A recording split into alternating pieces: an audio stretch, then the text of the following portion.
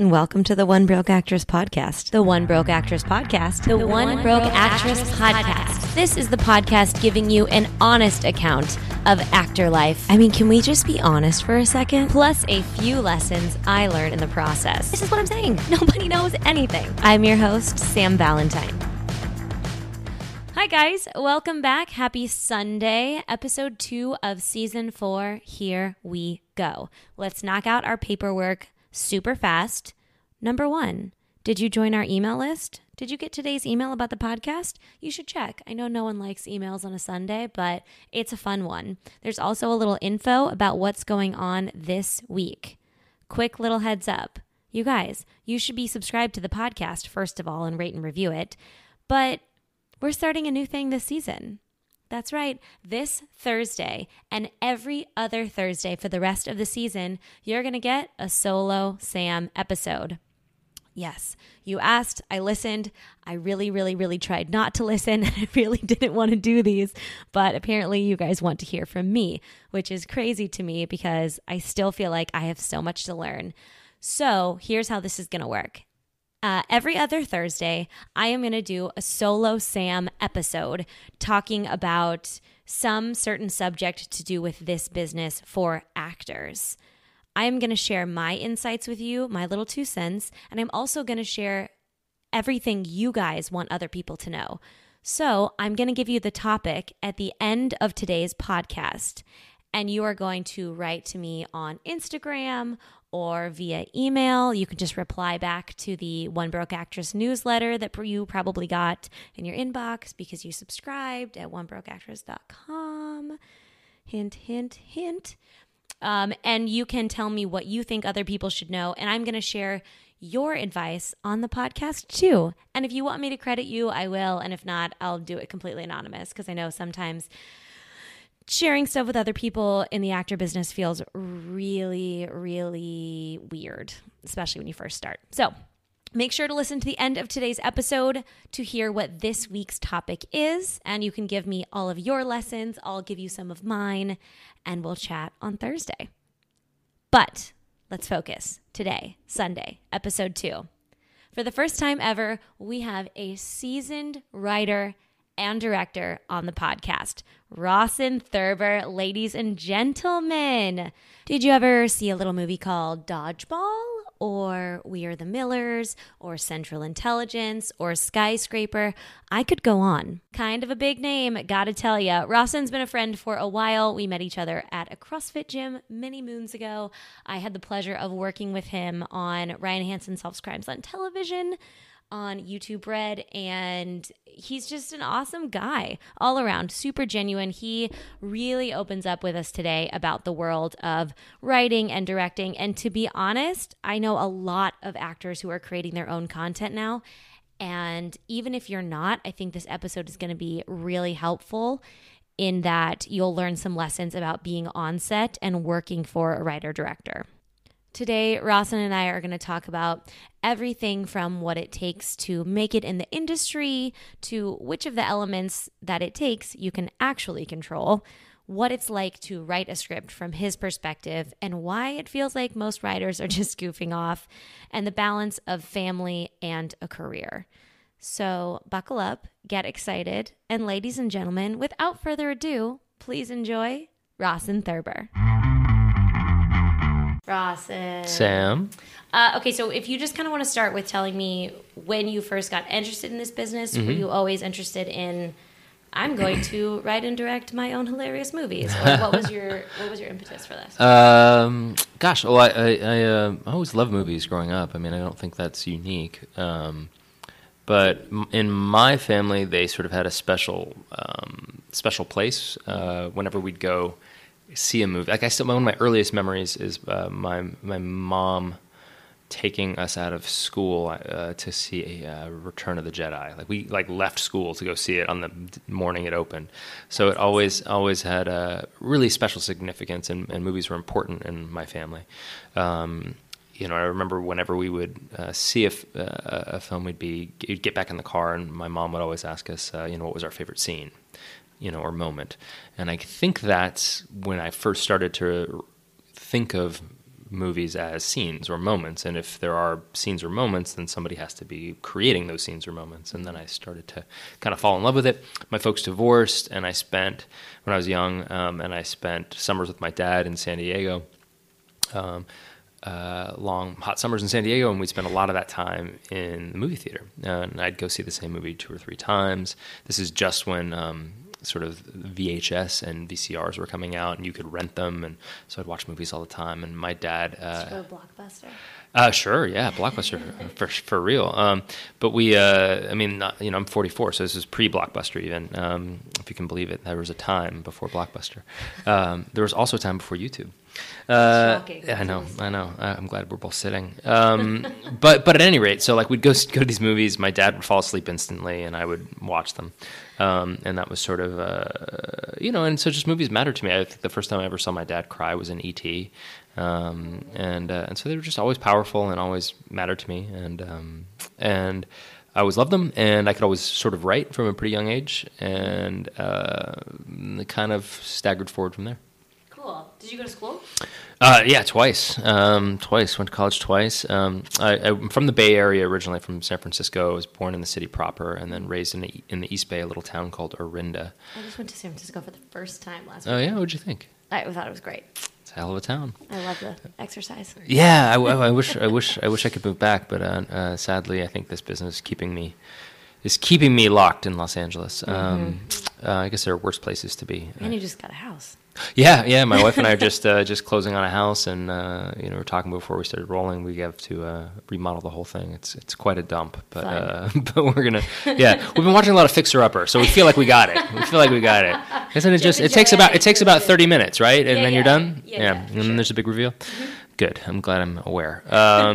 So, blah, blah, blah, blah, blah. Graduated from high school, Miramonte High School in Orinda, California. Went to a tiny liberal arts school in upstate New York called Union College. They didn't have a film program, so I sort of double majored in English and theater arts, and I had a classics history minor. And then I created my own film club there, misappropriated some funds to get a camera, and wrote, directed and shot and edited some really, really bad student films, or short films rather. Wrote a terrible one-act play that I directed. My first directing class was a theater directing class. But at the time, did you think it was terrible? You probably thought it was cool. Well, I remember. So the first movie I made, I don't think I've ever told this story. I made a movie that exclusive. I wrote and directed a movie called Palaver. And palaver is a fancy word for sort of idle chit chat or gossip or banter, what have you. And I wrote it, and we cast it at Union College. Union College is a tiny school, like 2,200 students, super super small, right? And we cast it with everybody who's at Union, and shot it. I edited it in the public access station in Schenectady, and it was like dead of winter, and they have no heat, and it was freezing, and I was cutting it on a old school sort of reel to reel almost. And then it was my senior thesis, and so then I finished it. It was probably 15 minutes or 14 minutes, already too long for a short film, and I put up signs and flyers like, hey, we're having my screening, come check it out in our auditorium, and I'd never screened anything in my life before, never once, and I wasn't really thinking about that anybody would show up, and I just sort of I thought my thesis advisor would be there and we'd watch it and that would be it. So I opened it up, and people start coming, right, and then more people start coming, and then the whole middle section of the auditorium is filled up, and then the sides are filled up. This is a school that has 2,200 students, like I said, and there were about 500 people in the theater. They were like the rows, the back rows, and my heart is going gunk, gunk, gunk, beating out of my chest. You got like a quarter of the school to come to your screening. Yeah.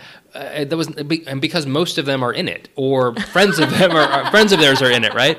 And I am flop sweating, Sam. I'm sweating. I'm like Albert Brooks in broadcast news, just like flop sweating. And I'm like, I have never had this experience before. I'm like, what? Why am I shaking? Like, I got to get out of here. They hit play on the thing, and I leave the auditorium. I can't be in there. I'm like not quite a panic attack because I don't think I've ever had one, but like, like, yeah, just like your body's shaking. There's so much adrenaline. You're so freaked out. And I'm sort of pacing outside of the theater, and then I start hearing people laugh and laugh louder and louder. And good thing it was a comedy, so I was like, okay, that's probably a good sign. And then I go back in, and it plays gangbusters. It plays through the roof. I got an A.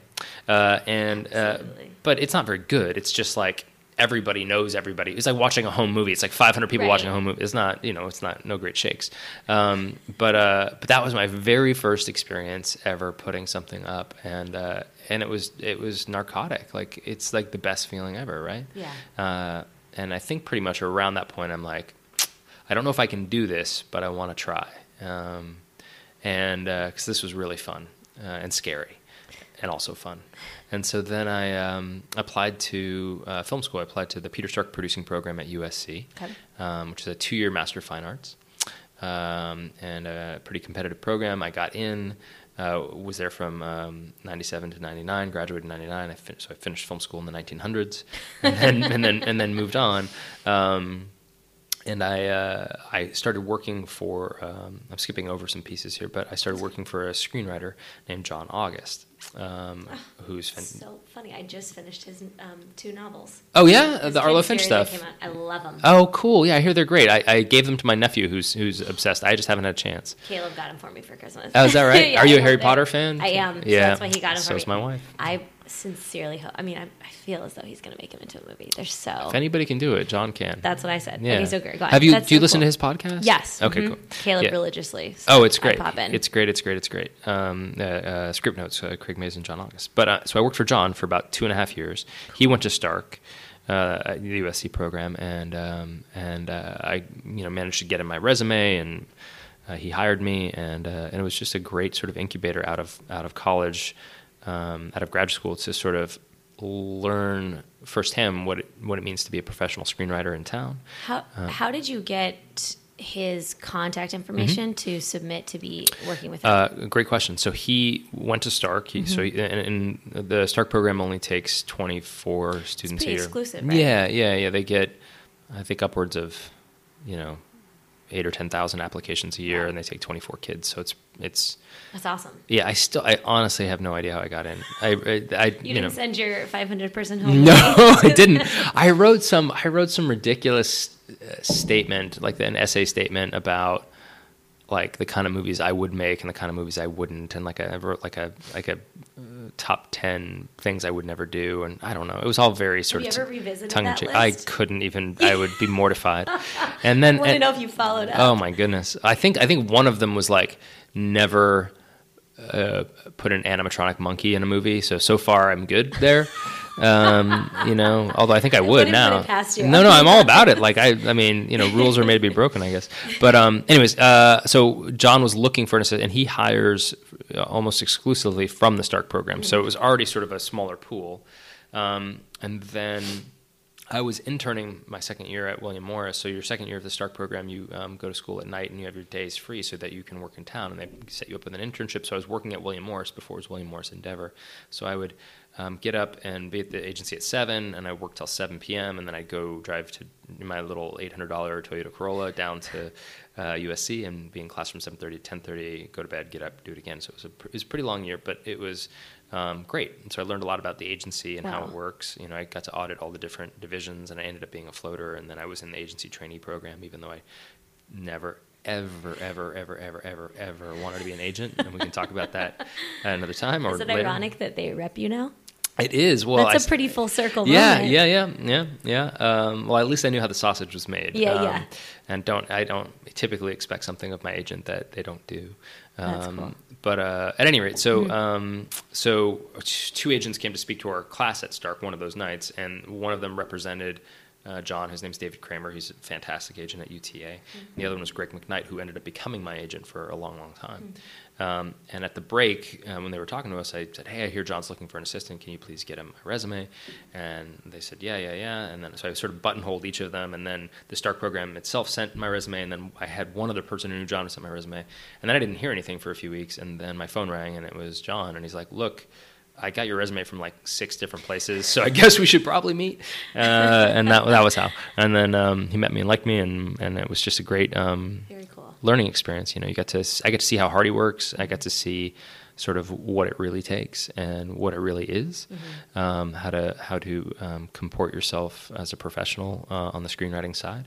And what was awesome about it is that working for John, a big part of it is there's not a ton to do, or at the time when I was working for him, there wasn't a ton to do. Now he's like a cottage industry, so I'm sure everyone's a lot busier. But you're only really there to write your own thing. Like John, that was John's sort of push. Is like, if you're not writing a screenplay, you shouldn't be here. I've hired the wrong person. You know what I mean?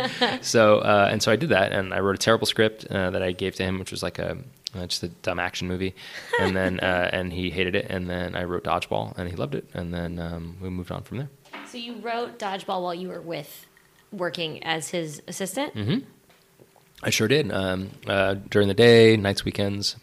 I actually didn't have a laptop, so I'd borrow John's laptop that I worked on during the day, and I'd write it during the day, and I'd write it, and the first script I gave him, I gave it to him on like a Friday, the bad action movie, and I sweating bullets all weekend, and then Monday I'd show up, and John walks into my office, and he has the script, and he throws it on the desk and says, "Nope," and walked out.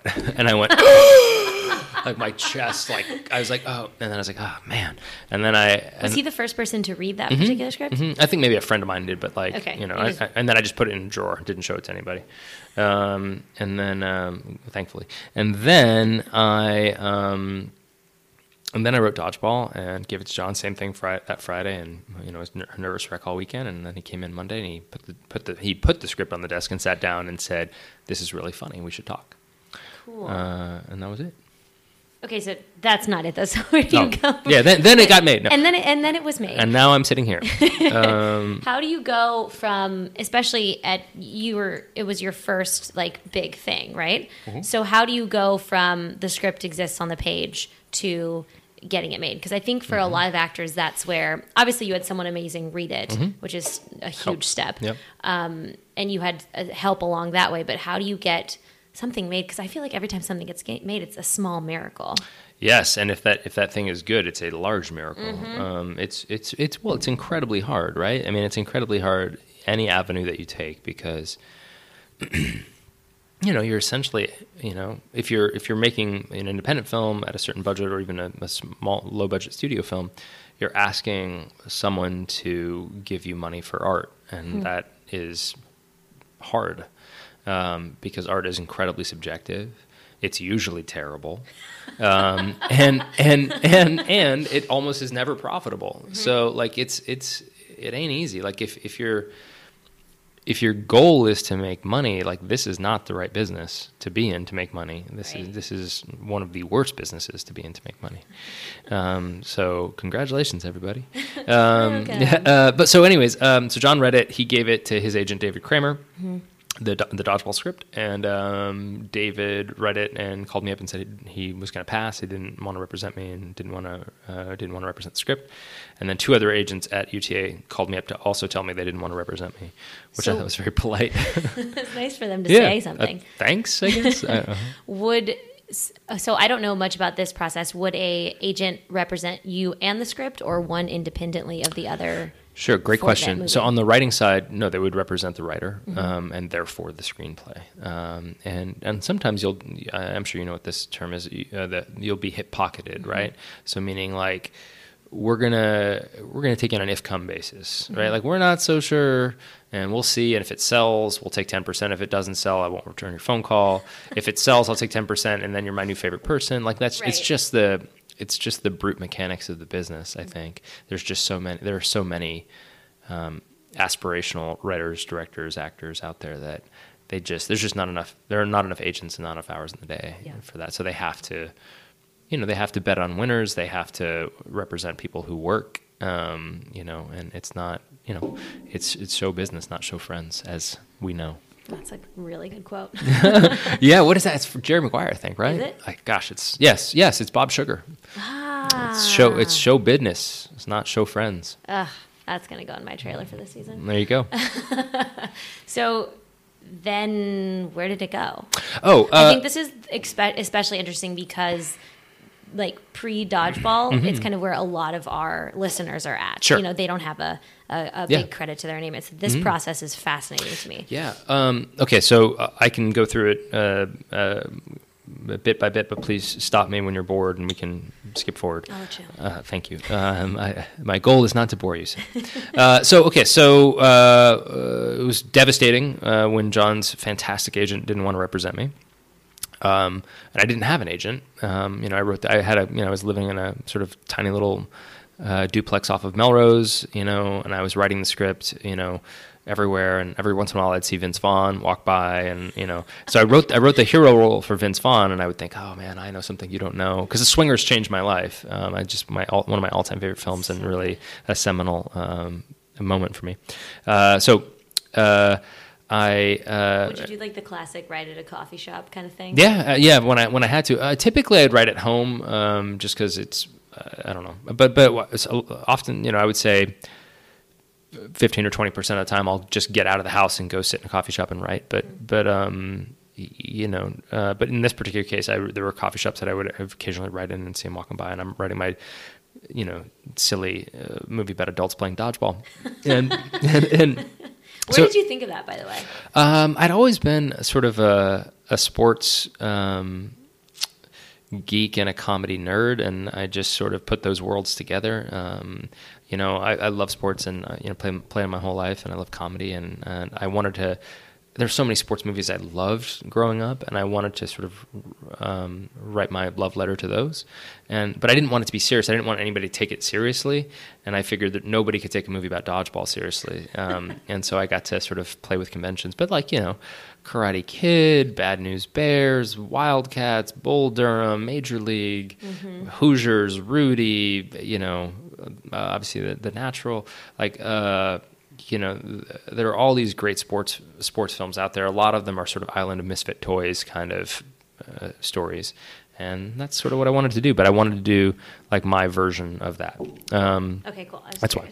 And so, anyways, didn't have an agent. Had a friend of mine who was an assistant at Paradigm, who was dating a friend of mine, and that's how I knew him. And I got him the script, and he got it to his boss, who read it and called me up and said he wanted to represent me. His name is Mark Ross, and he's still at Paradigm. He's a fantastic agent. Cool. And when I went to meet Mark, he's like, yeah, come on, I'll meet me on Saturday. And I'm like, great, where are you? He's like, I'm out in Malibu. So he's at like this Malibu beach house party, and like I go out to, I'm like, and I'm like, oh my God, maybe this is what it's like. Like it's like a big party in the beach, Malibu beach, and like how you picture it in movies. Yeah, right, exactly. And by the way, I've never been to a Malibu beach party since. This is that's the first and only time. And he's like, I love your script. I want to represent you. And I'm like, great. So if an agent wants to represent you, the answer should always be yes, because it's so hard to get that an agent, of course, but also because you want anybody calling on your behalf who isn't you is better, I think. So it's better to have an agent than not, but it's not better to have an agent who doesn't represent you than to not have an agent, if you know what I mean, right? Like there's no point in having an agent who doesn't return your phone calls, who actually isn't working for you. Like that's worthless. I'm sure you know. So he represented me. We sent the script out around town. I bought a bunch of red dodgeballs at Big Five, and I stenciled. The script was called Underdogs at the time, and I hand stenciled underdogs on all of them. I still have one. I sent it out with the spec. Everybody said no. Everybody passed. Did you? For this process, did you do any rewrites on this, or did the agent kind of take it as it was and you guys sent it out? The agent took it as it was. I don't know why, but he did. Because don't most scripts have a couple rewrites before you send them out? Oh, for sure. Okay. I'm not saying I like came off the printer. I'm like, I'm done, guys. What? And like mic drop. Like I think I'm sure that wasn't the same movie that got made. No, gosh, obviously, no. But That there was a lot of rewrites between the first draft and what we shot. But before I showed it to anybody, I wrote probably half a dozen drafts as I was like, finding it and messing it up. I think I wrote my first draft was like 154 pages. And as you know, like a proper script is anywhere from 100 to 120 pages.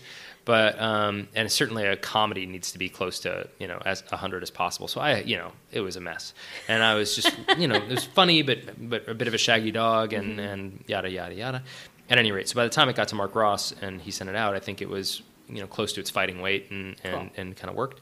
And so then I would go around town. I had all these meetings at these places that read the script, and they all thought it was really funny, but all the meetings kind of went like this: "Wow, boy, what a funny script! We're never going to make it, and also we don't validate parking." And I was just like, so why did they see you? I don't know, because they just wanted to see me and say like, "Hey, we've got these other 6 terrible ideas. Do you want to work on those?" Okay. It's So they saw value in your writing, obviously. Sure, yeah. So that's 99% of the time when a spec or a script goes out there, it isn't purchased, right? But the second best thing, sometimes even better, is to go on the sort of the bottled water tour, right? Like you go around and meet everybody, you laugh at bad jokes, you say, "Oh, that idea sounds good," and you might get more work out of it, right? Cool. So in this particular case, everybody said no twice, and it cost me like $6 every time or whatever. and then we finally sent the script to Ben Stiller's company because I wrote it for Ben. I was a huge fan of the Stiller Show, and just to this day I think he's one of the funniest, most talented guys working. And we sent it to his company, Red Hour, and the receptionist there read it and liked it, and gave it to the junior executive who read it and liked it, who gave it to Ben's producing partner who read it and liked it, who gave it to Ben who read it and liked it, and then he met me and liked me. But I went into this meeting with Stuart Kornfeld and Ben Stiller, and I was sort of so beaten down by being told no so many times that I just sort of launched into this kind of, I don't know, sort of frothy, there was a little speech. Jade I'm to just it, like, and this is another thing. Like, I'm like, and here's why you got to make a dodgeball movie, and I don't care if nobody has ever made one before, and if I make you laugh 4 times in a 2.5-minute trailer, you're going to see that movie, and I don't care what it's about, and this and the other thing, and da-da-da-da. And it was like, and they let me go, and then Ben goes, we like the script, we want to make it, we just wanted to meet you, and I was like, oh gosh.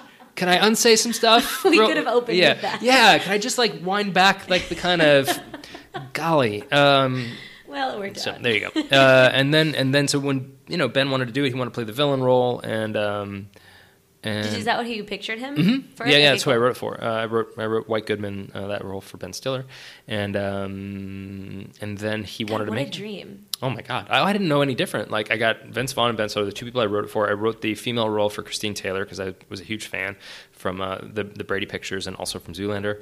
I just think she's so talented. And then I wrote there's a young character Justin in there. I wrote it for Justin Long, whom I'm friends with, and he's just one of the funniest guys out there. And so I got him, and then there were some actors we didn't end up casting that that I totally missed on. I didn't cast Steve Carell, he came in to read. Didn't cast Seth Rogen, he came in to read. Didn't cast Jason Segel, he came in to read. That is actually really cool to hear. Yeah. From that perspective. These actors don't forget it, by the way, because I bumped into a couple of them. And I'm like, hey, and they're like, yeah, you didn't cast me in Dodgeball. I'm like, I am so sorry. There's only one role, and it's an imperfect science. And congratulations on your Academy Award, or whatever else. They don't let it go. They don't let it go. We hold some grudges. You damn actors. It's kind of cool though that to get that happen. Do you think that receptionist reading it was such a pivotal piece of that puzzle? Oh yeah, massively. If his name's Will, and if he didn't like it, it would have. Who knows? I might not be sitting here on your fancy podcast. I think. I got him. I bought him a giant bottle of bourbon and a steak, to say thank you. But yeah, those gatekeepers are critically important. But I mean, I think what it comes down to is, it's all, everybody's story is different, but they're all the same in terms of, and especially in this town, which is, it really comes down to 3 things: hard work, luck, and talent, probably in equal measure. And there's only one of those things you can really control, which is hard work. And I find the harder I work, the luckier I get. But you can work really hard and just not be talented, and it's never gonna work. And you could be talented and work hard and just be unlucky in your timing, and that's also unfortunate. So I think anybody who's had any success in this town in any version will tell you that so much of it is timing. What they'll say, they say timing or luck, and it's the same thing. Right. So that's the hard truth of it. There's no particular reason why I've made a career versus somebody else, other than than those three things. Well, and I think hardworking people too notice that a little bit more. I feel like I've seen a through line of people who I've sat down with who are extremely successful who they're like, I mean, I really got lucky, but they're grateful in a way for that it just makes them work harder because they feel they need to prove the luck in a way. I don't know. There's a correlation between that somewhere. I think that's an excellent point. Yeah, I mean, I feel staggeringly lucky, and I work really hard. I'm not talented enough to not work hard. Like I can't. I'm not good enough. Like I can't just go, yeah, wing it, you know? No, I'm not wired that way. And I'm not, I'm not as gifted as other writers and other directors. So I just got to grind. How do you do your work? How do you sit down and write? I'm fascinated by it. I have never written a script. Really? No, I have zero. So you're the one.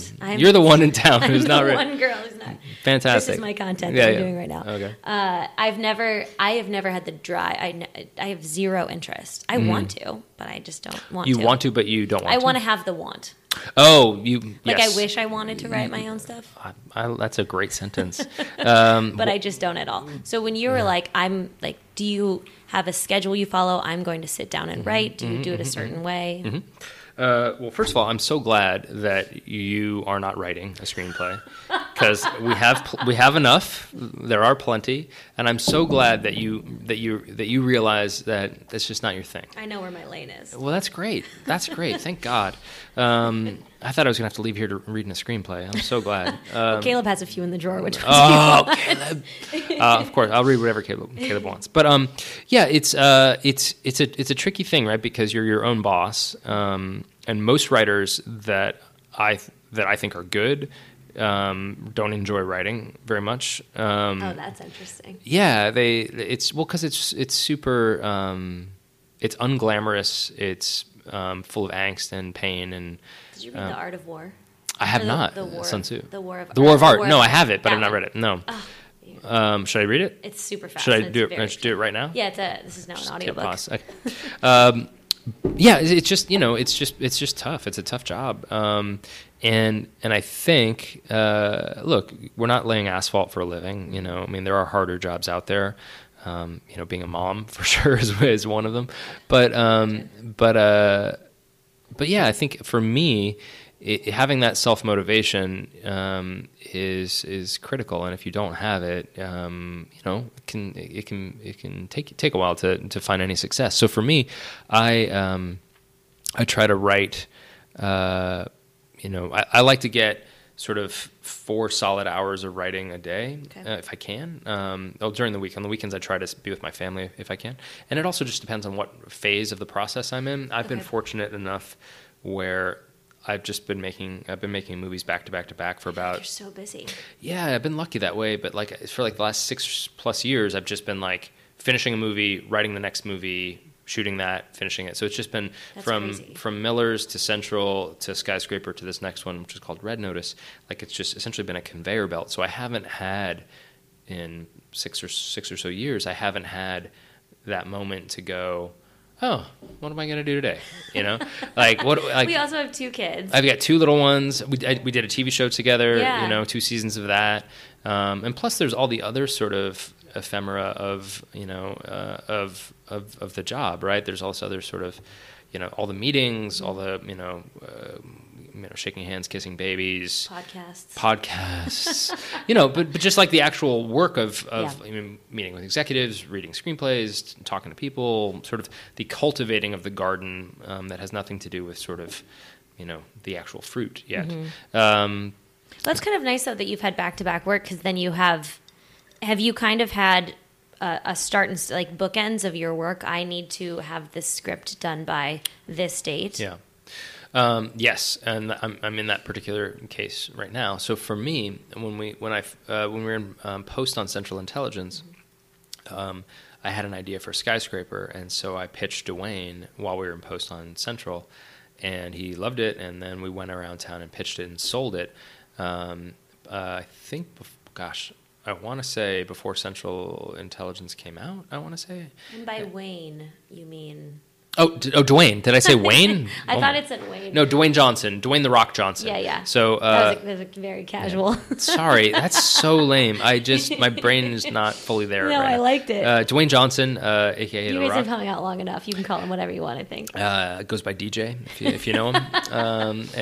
He's my next get for the podcast. Oh yeah. Yeah. All right, let's see what I can do. Lovely guy, by the way. He sounds amazing. He is. He's actually he's exactly what you would want him to be. His work ethic is so inspiring to me. Yes, it's for real. Believe me. Anyways, so on Central. So Central, we came up with Skyscraper. We sold Skyscraper. So and then we had a release date, and I was writing. Basically, I sold a pitch, and I was writing it to be made. So Mary Parent at Universal bought it in a bidding war, and she's like, we're making it now. We're making this then. And so then I'm writing as fast as I can. And then on this next one, which is, like I said, is called Red Notice, I came up with that idea while we were shooting Skyscraper, and I pitched Dwayne, and he's like, I love it, I'm in. So you really get inspired while you're working. Yeah, well, I think a lot of writers or filmmakers are this way, where whatever the thing you're working on is just annoying you, and there's always some other idea. Oh my God, that's true across the board. Right? Yeah. You're like, but this other idea is so much better. So much more fun. Because you haven't fucked that idea up yet, right? You haven't. You're not in it. That's right. Yeah. You're in this one, and all it is in this one are problems and things you can't do, and it's not coming around. But this other idea is perfect, and boy, shouldn't we be doing that? So this other idea. It's the same thing as work begets work, but it's actually a yes. different viewpoint. Yes. Well, it's there's always something a shiny object over here that's more interesting because it's problem free, right? It's your relationship's oh my God. That's why people have trouble dating in LA. That's right. It's well, this person, has no problems yet. It's just a bunch of great pictures that I can, and I'll go have, I don't even remember, people still go on dates. I'll go have a drink with this person and they'll be on their best behavior and it'll seem perfect. And of course, nobody's perfect, except for my wife. And yeah, anyways, so then we sold Red Notice, in a bit of a knife fight and have a release date. Cool. And yeah, that feels cool. It does. It's actually really great. It's all the thing that a lot of people don't know about when you get into what's called a competitive situation or a bidding war is it's the best. I wish everybody has that experience. The downside is typically when you're in a bidding war, if you've been in the business for a little bit, you know everybody and you like everybody. And a lot of times, these are executives who you've made a movie with or producers that you really care about, and you can only take one person to the prom. Mm-hmm. And that part of it is no fun. Where you have to say, there's only one movie, we're going to go with Universal. We love you guys. We'll get you on the next one. We're so sorry. And here's, and typically those decisions are razor thin because everybody's great. Everybody, is the New York Yankees, although I hate the Yankees, but you know what I mean? Everybody is the gold standard and you're just gah. It's like not casting Steve Carell in dodgeball. That's right. Like a moron would, like an absolute moron would. So at any rate, that's, so that, right. So I've been fortunate that, it's just been a bit of I don't want to say conveyor belt, but just kind of you're moving. Yeah. It's a conveyor belt like I Love Lucy with the chocolates. So good for me, I guess. Champagne problems. Yeah, no kidding, right? That's great. So I'm buried writing right now. So when you sit down to write, you're like, I am writing, or is it, because I've learned from Caleb that when you sit down to write, it's not necessarily, I'll come in and he's watching a YouTube video about something, or he's he has this little, it's not a fidget spinner, it's he has hand things he plays, it's just like a world. I'm like, what are you doing? And he's like, I'm writing. Yeah. I'm not sure you are, but I don't know what that looks like. He is. I promise you, this is such a great question. Writing oftentimes looks a lot like goofing off. And typing is not writing. That's a big misnomer, big misunderstanding. Typing is not writing, but also not typing is not writing. So you need to type also.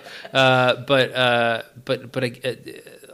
my wife has come to accept this about me, that there is a bit of fucking around and following your nose a little bit and watching a bunch of YouTube videos that have maybe nothing to do with what you're working on, but it's all about that creative process is not a linear process. You're not a banker. You're not selling insurance. You're not a physicist. Like, it's not that. It's a creative, fluid flow state that I think is where it comes from. But that doesn't mean that it can all just be like ballerina tutus and koosh balls. Like, you have to sit your ass in the chair and work. Mm-hmm. And the dirty secret about writing that any professional writer will tell you is it's only about rewriting, only and always about rewriting. So, and you can't rewrite anything until you write something, right? And the solution to not writing is not writing. It is, you have to write. You have to sit down and write bad stuff. Okay. That's the trick. But for me, when I block these hours out, and I don't do this so much anymore, but for a while, when I really, when you have 2 kids and a busy life, like you have to be rigorous and protective of your time. Yeah. And fortunately, I have have a partner who is understanding of that and supportive of that. So thank God. Otherwise, I couldn't do my job. Mm-hmm. But for a while, I would. Somebody else, another writer friend of mine, gave me this tip, which was to block off hours at a time. So I had an egg timer, a literal egg timer. Turn it to an hour, set it down, turn off the internet, turn off the phone. So I'm writing. The only thing I can be doing during this hour is writing a screenplay or typing into the into Fade into my screenplay mm-hmm. software, or writing longhand about this idea. That's it, right? Okay. And when that timer goes off, I give myself 10 minutes or 15 minutes to get up and walk around, do whatever I want to do, sit back down in another hour. And I found that and when you're only doing 4 hours of actual writing, not like, hey, I wrote for 8 hours today. Did you? Nobody writes for 8 hours. No. You can't do it. It's like you're messing around. You're in your office for 8 hours. Like saying an actor was acting on set for 8 hours. Yeah, it doesn't. No, it was like 45 minutes. Yeah, if right. So, anyways, I found that sort of concentration time, that concentrated time rather, to be very, very helpful. And then there's the we can get however deep you want to get, but there's the process of writing a first draft. Mm-hmm. Which is an absolute kind of slugfest grind. Like you're at the quarry, sort of cracking the rock from the wall, dragging it back to the studio, right? Like that's that process. Like you're gathering your marble, right? Mm-hmm. And then finally you're in the studio, in your sort of Roman airy studio next to Michelangelo, and you have your big chunk of marble, and that's your first draft. And then the process, as we all know, is removing everything that's not the statue, right? Mm-hmm. So that's kind of it. That's a good way to put it. Yeah, I wish it was mine. I think it was either Da Vinci or Michelangelo who said it's only about how do you make your sculptures? I'm probably bastardizing this, but well, Jerry Maguire, Da Vinci. Yeah, well, that's how we do it. You just remove everything that's not the statue, and there you go. When you decided. Was there a choice that you were going to direct? Because you've directed so many of your movies. Have you directed all of your movies? Yeah, I've never written something that someone else has directed, and I've never directed something I haven't written. That's crazy. Yeah. How do you earn that right in Hollywood? Like, is it just because Dodgeball went so well? And were you always attached as the director? Oh, great question. Always attached as the director. And I guess for me, like I never really, in my mind, I never really separated the two. Like the goal is to make a movie, and that's what's interesting about the screenplay format, right? Is that it's unlike a novel or an essay or a long form poem, right? Its only purpose, right? Those things, when you finish your novel, it exists as the thing it should be, right? Mm-hmm. A screenplay's only purpose is to become a film. Right? It's not its own literary document. In many ways, it is a business proposal, right? As much as it is a literary document. It's a blueprint to make something else. It is a chrysalis. It is not the butterfly, right? That's an interesting concept. I like that. Oh, thanks. To me, I never thought of them as different things. It's just like the goal here is to make a movie, right? At the end of the conveyor belt machine, we're making a movie, and this is what we need. This is the input data that we need to create that thing. So it's all a process of making the film. And the first time I get to direct the movie is when I write it. And so that's how I write. I think about I imagine the scene in my mind. I play it on the movie theater, screen on the inside of my forehead. And I think about how I'm going to shoot it and how I'm going to cut it and what it's going to look like. And then I write that down as best I can in as few words as I can, as clearly as I can. And then we go make it. Now, in terms of Dodgeball, nobody wanted to make it anyways. So it wasn't like they go, we don't want to make your movie, and just for whatever it's worth, we think you probably shouldn't direct it either. Like that, they never did. Thankfully, they never did that. And I guess to me, like at the same time, I made a short film called Terry Tate Office Linebacker, which ended up becoming a Super Bowl commercial that I directed. So, which is a comedy. It was basically a knock-knock joke. It's a 60-second commercial about a CEO of a company who hires a 6'6", 300-pound linebacker to tackle people in the office who aren't doing their job. And it was a big hit on the Super Bowl and won a Golden Lion at Cannes and became a whole thing. But so that was happening at the same time as Dodgeball came out. And what I would say to people out there who are looking to become a director is the barrier has never been lower, right? Like you can make a feature film on your phone that's in your pocket. It is possible. It has been done. There is a thing called the internet and another thing called YouTube and another thing called Vimeo, and you can and Vivo. You can upload your work to be seen, and that used to not be the case. So there is no reason why you can't do it. The barrier to entry, like I said, is functionally zero. And the cream will rise to the top just because like the typewriter was invented. We didn't suddenly have, 20,000 Hemingways, right? Like it will be, the best will rise, right? A hero will rise. So the best advice I could give to somebody who wants to be a director is, poof, you're a director, go. You already are. Like, go do it. Once you direct something, you are a director. Everything else is negotiation. Everything else is just what you get paid to do it, right? I love that. So don't wait and don't ask for permission because there will never, ever, ever, ever come a time where someone's going to go, hi, yeah, Sam, hi. The dogs all just woke up. Sorry, I knocked on the table. Sorry, guys. Nobody's going to knock on your door and say, oh, hi, Sam. Sorry, we have all this money and we need a director. We just don't have one. We know you haven't done it before, but if you wouldn't mind, it doesn't work like that. Yeah. So you got to do it. And the other cool part about being a director is all you have to do is say you are one, and then you are. That's like kind of the magic of this town. Yeah, you just are what you put out there. 100%. And the other thing that's better about being a director than being an actor is it doesn't matter what you look like, right? Like it doesn't matter what you look like. It doesn't matter how big your ears are, how small your nose is, how tall you are, how short you are. Nobody cares, right? And unlike being an actor, if you're an actor for hire, you don't need. Like an actor for hire needs somebody to say yes to them, right? And most of the time that answer is no, and we can talk about auditions if you want. But I mean, that's a grim approach, right? But if you are a director, especially if you're a writer-director, you're already, you get to start as a general in the Army and not a private. It's a pretty good deal. That is, lots of knowledge bombs today.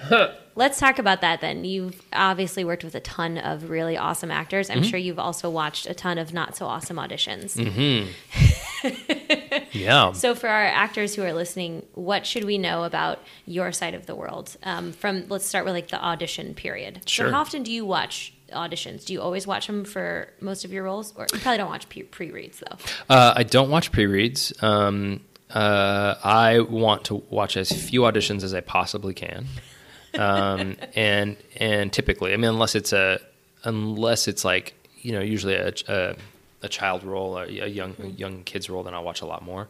But I rely heavily on my casting director, and typically, let me ask it a different way. Have you ever cast a short film or a film? No. Okay, you should really do it. Because here's what happened. I tried to be a reader for several people. It's a very popular job. Oh, reader? Is that right? Yeah. To be a reader for casting directors. Is that right? Actors want to do it, yeah. Because you get in the room with the, Olivia Wilde worked for a casting director, and she did that. I believe it. Yeah, what a fantastic actress in person. But at any rate, so here's what happens. I'm in the room, whether I'm, casting for a commercial or a feature. Feature's a little different because I've typically already watched the person's tape before they show up. But here's how it usually goes. You're sitting there, behind the table or in the chair or whatever, and all you want is for the person to walk through that door and nail it. Like because you don't want to be there. You want somebody great for your movie. You want the best person you can get. You care about this thing more than anything. It would make you'd be so thrilled if the actor walks through and just like, oh my God, that's the person, right? I just had a casting director on a couple days ago, Jessica Sherman. She said the same thing? Exact. She was like, all we want you to do is be that person. We all want to go home, just like you do. She's exactly correct. And so you should know as an actor, like, we're all rooting for you. Everybody in that room wants you to be great. Everybody in that room wants to cast you until you walk through that door. Mm-hmm. And the second you walk through that door, right, I know if it's a no or a maybe. Do you really know before they start talking? Yes. Really? Almost every time. Because of what you pictured in your head? Yes. Or, okay. So a big part of like what I pictured in my head, and also just that sort of like insta read, right? You're like, oh no, right? And oh great, and you can be disappointed or surprised. I mean, that still happens. Most times you're not. Most times it's exactly what you thought. It's either terrible or it's good, not great, and we're not looking for good. Nobody's looking for good. Yeah, it's too much money. Yeah, too much money, but also it's like you get to make this one time. Right. One time, right? It's not a stage play. Like, this is it, right? So, for instance, on We're the Millers, Will Poulter came in. Will Poulter is an incredible actor. He played Kenny in the movie, which is sort of this young kid role. And Will came in and didn't look anything like I pictured the character. He was, he's 6'4", beanstalk, buzz cut hair, and I'm like, and it was so startling because it didn't look anything like what I thought the character would look like. And he did the first read, and it's just electric. And you're like, oh yeah, yes, of course. Did it again. I'm like, it's even better. Who is this guy? Like, I know he was from Son of Rambo, but he was like 10 when he did it, and he was like 18 when he came in, and I think twice as tall. And then he finished, and then he broke out of his American accent and spoke in his British accent. I didn't know he's British, and he was fantastic, and he stole the whole movie, and he's an incredible actor. So that electricity can happen, and it's the best thing. It's so good when you just know, And the problem with auditioning, I mean, it's almost all problems. It's very problematic. It's the worst. It's terrible for everybody. I explained it the other day to someone. I was like, you're trying to fit 100 people's jobs and like $1 million worth of set dressing, music, editing, directing into like $1.50 moment in the room. Yeah, that's right. That's a great way of putting it. I remember Peter Sarsgaard described it as taking a shit in public. And I was like, yep, that's pretty much right. Yeah, so it's like it's an incredibly vulnerable act, right? And also it is a terrible way, usually, to cast your film, right? It's nothing like it is. It has almost no bearing on it. That's why, for me, I like to cast people from the work I've seen them do. Then you get into the chicken and egg problem, right? Which is like, well, great, but I don't have any work, so I got to. Right, and then that's all well and good. But if I can avoid the audition process and cast from previous work and a meeting, I will do that. I hope I never have to audition anybody ever again. Like, that's how little I enjoy it, and that's how little regard I have for it in terms of its efficacy. I feel like actors' goal is to just get to a place in their career where you can just be like, check out my previous work. Like, I don't. You know me. Do I need to come in for you? Oh, so let's talk about that. Yeah. Because it's not my level, or probably a lot of my listeners, but I'm curious about your thoughts on that. It drives me crazy because you and I did a TV show called Ryan Hansen Solves Crimes on television, right? Thank you. And then we did you were great, by the way. Thanks. Everybody should check out Sam. Pilot episode. It's on my reel. She killed it. And then we just did our second season. But awesome. What Oh yeah, Corbo was telling me he got to come back. He's so good. Oh my God, Frank the Tank. The Frankenstein. He's so fun. Yeah, he's on the podcast too. He's a great guy and always the best guy in whatever scene he's in. I agree. Steals every scene. Put him in your movie. So it drives me crazy because agents will not send their client in to audition. I know that sounds strange, but at sort of the Ryan Hansen solved crimes on television level, so often we'll say, "Hey, we'd love, do you think this person would come read?" And they go, "No, offer only." And you're like, "Wait, what? This person is offer only? Like what? Like fuck you." And and also on Skyscraper, my last movie, like there were like people who were just offer only, and I just don't understand it. I don't understand, because it goes like this: the agents are apparently terrified of being fired, and they don't want to put their client in a position where they get their feelings hurt, where they get passed on. Right? I'm not saying this logic makes sense. I'm saying this is their logic. Right? So there have been times where we haven't cast somebody that we actually wanted to cast because they wouldn't come in, and we moved on. It's wild. It's and wild. That person probably never will never know. That. Never. Of course not. No. Of course not. They won't know. See, this is why it matters. The people you choose to represent you actually represent you. Yes. Instead of trying to mitigate being fired or some sort of bizarre fear. Like for me, I go, when I was working as a writer for hire or director for hire, which I haven't done in a while, but when I was doing that, like, and I still have gone on basically auditions for jobs and haven't gotten them. Like that's life in the NFL. Like, like you got to go and put your best foot forward and speak with passion and commitment and clarity. And if they don't pick you, they don't pick you, and that sucks, and you move on. Yeah. But you don't not do that. Like that doesn't make any sense to me. 3/4 of the jobs we do as actors is show up and try. Yeah. And then probably don't get it. I'd say like 90% actually. I don't envy you. I don't envy you. But just to finish the thought on auditions and whatnot. So on Skyscraper, so Neve Campbell is in Skyscraper, and she is unbelievable. She's maybe the nicest person I've ever met, and unbelievably talented. And in that movie, I gave her some of the worst expositional dialogue you could imagine, just like embarrassingly poor dialogue. And she always made it work, right? And made it work with a smile. And never complained. And it was, there's some rough nights on that show. So, but she sent, she self-taped and sent it in for Skyscraper. And I'd always been a fan, but I never in my mind had I just wasn't thinking of Neve for whatever reason. And the tape came in, and I watched it on the, you watch it on your Cast It, thing, website. And I watched it, and it's incredible. And I call up Mary Parent, and I'm like, "You got to watch Neve." And she's like, "Really?" I'm like, "Yeah, got to watch Neve." She's like, "I'll call you right back." Hangs up. 5 minutes later, phone rings. "She's amazing. We got to have her." Right? Like, so, wow. So I guess what I'm saying is, if Neve Campbell will self-tape, everybody should fucking self-tape. Right. And the other thing is, it works. Like, it really works, and it's worth it.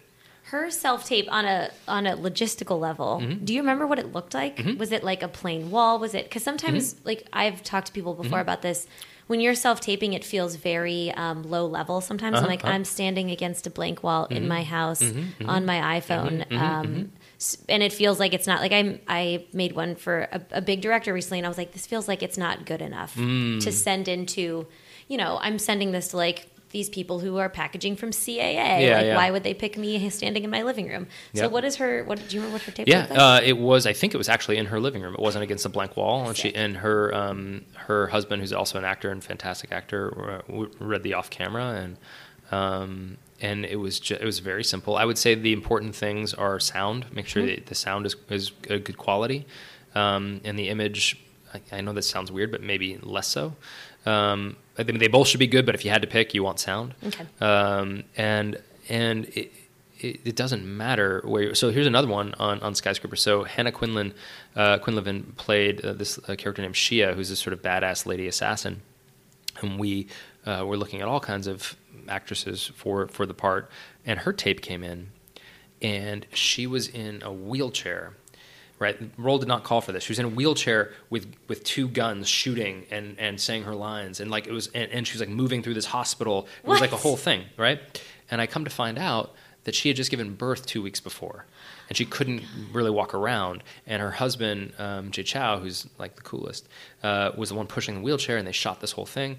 And it was great, but I'm also like, whoever this person is, the fact that she would do this, like, this is the kind of person I want in the movie. This is the kind of passion that I want. She was great, and I would have cast her anyways, but the fact that she was willing to do that all day long. Like, they're going to show up and play. Yeah, they're going to show up, and they're game to win, right? And, like, it's a grind on these movies, and it's not always fun, and it's almost never glamorous. And Right. and what you need is somebody who's there to win with you, who's there to be like, yeah. Like, that's one thing about Dwayne that's great. Like, we had... on Skyscraper, we had this, like, there was this stunt that wasn't working, this technical effect, this special effect that was just kept shitting the bed, and it was like 3 a.m, and I typically have a lot of patience, but I was like ready to murder somebody, and I kept, and Dwayne, we had to keep Dwayne waiting. Movie are just brutal, psycho. and I was like ready to lose it, right? And Dwayne, shows up on set, and I'm like, man, I am so sorry that we're still doing this. And he looked at me, and he smiled, and he goes, let's make movies, man. It's no problem. And I'm like, oh, and it should really put it in perspective for me. We're not curing cancer, and sometimes things don't work, and have some perspective. And if the biggest movie star in the world is cool, like, take a breath. What makes a good actor on set then? So many things, and all these actors are so different. I would say, and it's all sort of just basic stuff, like, punctuality, preparedness, are really important. So, like, show up on time, know your lines, and then I would say, be open, and a lot of times. And I think just a positive attitude. So punctuality, preparedness, and positive attitude. I know those are all 3 Ps, but for me, like, I'm typically a yes and director almost always. So I've had experience. I've learned the hard way that when an actor has an idea or an instinct and they come to me with this idea, I always say yes. Because I've been wrong so many times, and what does it cost me to do a take a different way? It cost me nothing. Right. And there have been I remember I made a movie called Mysteries of Pittsburgh, and it was Peter Sarsgaard was in it, and he said there's a scene, and he's like, I really feel like I should just hug him here, right? And it was like completely the wrong idea, right? And I remember in my mind going, oh, that is a terrible, terrible, terrible, terrible idea. And I went, great, let's do it. Let's try it. Let's go. Sorry, I'm banging the microphone here. Okay. Next take, hugs him. It was cool. I'm like, great, moving on. And 6 months later in the editing room, I'm sitting there and I'm like, oh my God, we have to put this hug in. And it's in the movie. It's and it's perfect in the movie. Yeah. And at the time, I'm like, this will never see the light of day. But then, of course, he's right. Like, the actor is living in this creature. Yeah. And even if you've created it, it's different when you're performing it than creating it, right? That makes it fun too, because sometimes, especially when you're writing and directing something, there's like a tunnel vision. I'm sure even creative people like you would get. But then to have an actor's tunnel vision at the same time, you can intersect and open up some new lanes. Yeah, or smash into each other if you're not doing it the right way. But yeah, it's definitely different as the writer-director, because I have to play all the parts as I'm writing them. I'm doing the voices, I'm doing the banter, I'm doing the lines, I'm typing it in, and da-da-da. So I've already performed the whole movie in my mind, which cannot be fun for some actors. But like Kevin Hart made fun of me because because I do a lot of takes, or he thinks I do a lot of takes. I don't, but he's like a three take kind of guy. And he made fun of me because he imitated me at the monitor. It's like, this is how you watch, right? And he goes like this, right? Like, I just close my eyes and listen, because all I care about is my dialogue. I don't care about anything else. And he's wrong. And I'm certainly open to trying it any which way. I usually want to try to get what I wrote once or twice good, and then whatever we want to do after that, I'm all game for. But it's a long way around to saying, like, my experience has been, the great thing about actors is they can do something that almost nobody else can do, right? And you have this giant, expensive, lumbering machine to create these movies, right? And it's inefficient, and it's loud, and it's fussy, and lots of times maddening. But the only thing that matters is what's in those frame lines. And almost always the only thing that matters that's in that frame line or those frame lines is an actor's face and a close-up. And the right close-up with the right actor can beat any monologue, any bit of writing, any explosion, and it isn't close. And that is both wonderful and really depressing for me. So it's the only thing that matters in a movie is the actors. Like that's it. And we can all say whatever else we want, but that's why people go to the movies, for human connection. Thanks for validating us, Rawson. Yeah, no, it's true. Like, don't get me wrong. Like most times, I want to choke you guys to death on set, but not most times, often. But yeah, it's the truth. It's the whole game. 2 quick questions.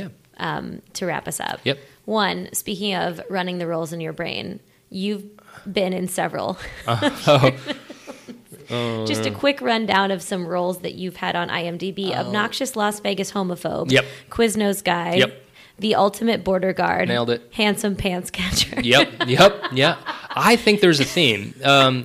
So look, I am not an actor. Nobody should ever be forced to see that. But I've done a sort of cameo in a couple of my movies, and then I have some director friends, and we all sort of agreed to sort of torture each other by putting each other in a film.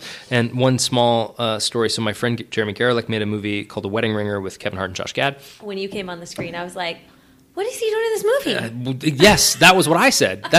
So Jeremy Garlick, my dear friend, calls me up. He's like, hey, man, you want to be in my movie? And I was like, no, fuck no, I don't want to be in your movie. He's like, come on, it'll be fun. And I'm like, what do I got to do? He's like, you just play cop. All you have to do is say license and registration, please.